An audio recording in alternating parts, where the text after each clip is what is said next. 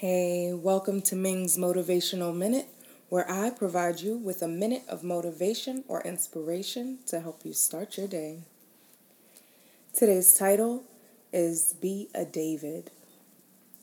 The scripture comes from 2 Kings chapter 19, verse 34, and it reads, I will defend this city and save it for my sake and for the sake of David, my servant.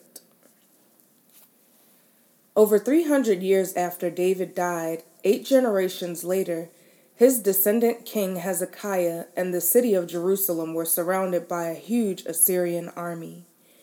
It looked as though Hezekiah was done, but God sent an angel who destroyed 185,000 of the enemy troops.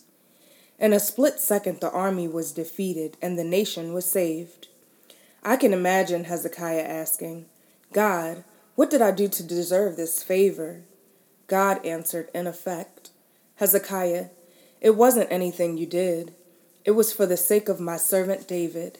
He stored up mercy for you 300 years ago. You're walking in the blessing that he deposited into your account. Be a David. Start a blessing. You can pass down blessings, favor, generosity, and faithfulness for generations to come. Or you can pass down dysfunction, bitterness, and mediocrity.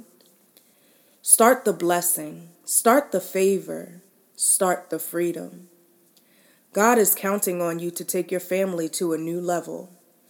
Because of your faithfulness, they're going to go further, accomplish more, and become all they were created to be. A prayer for today.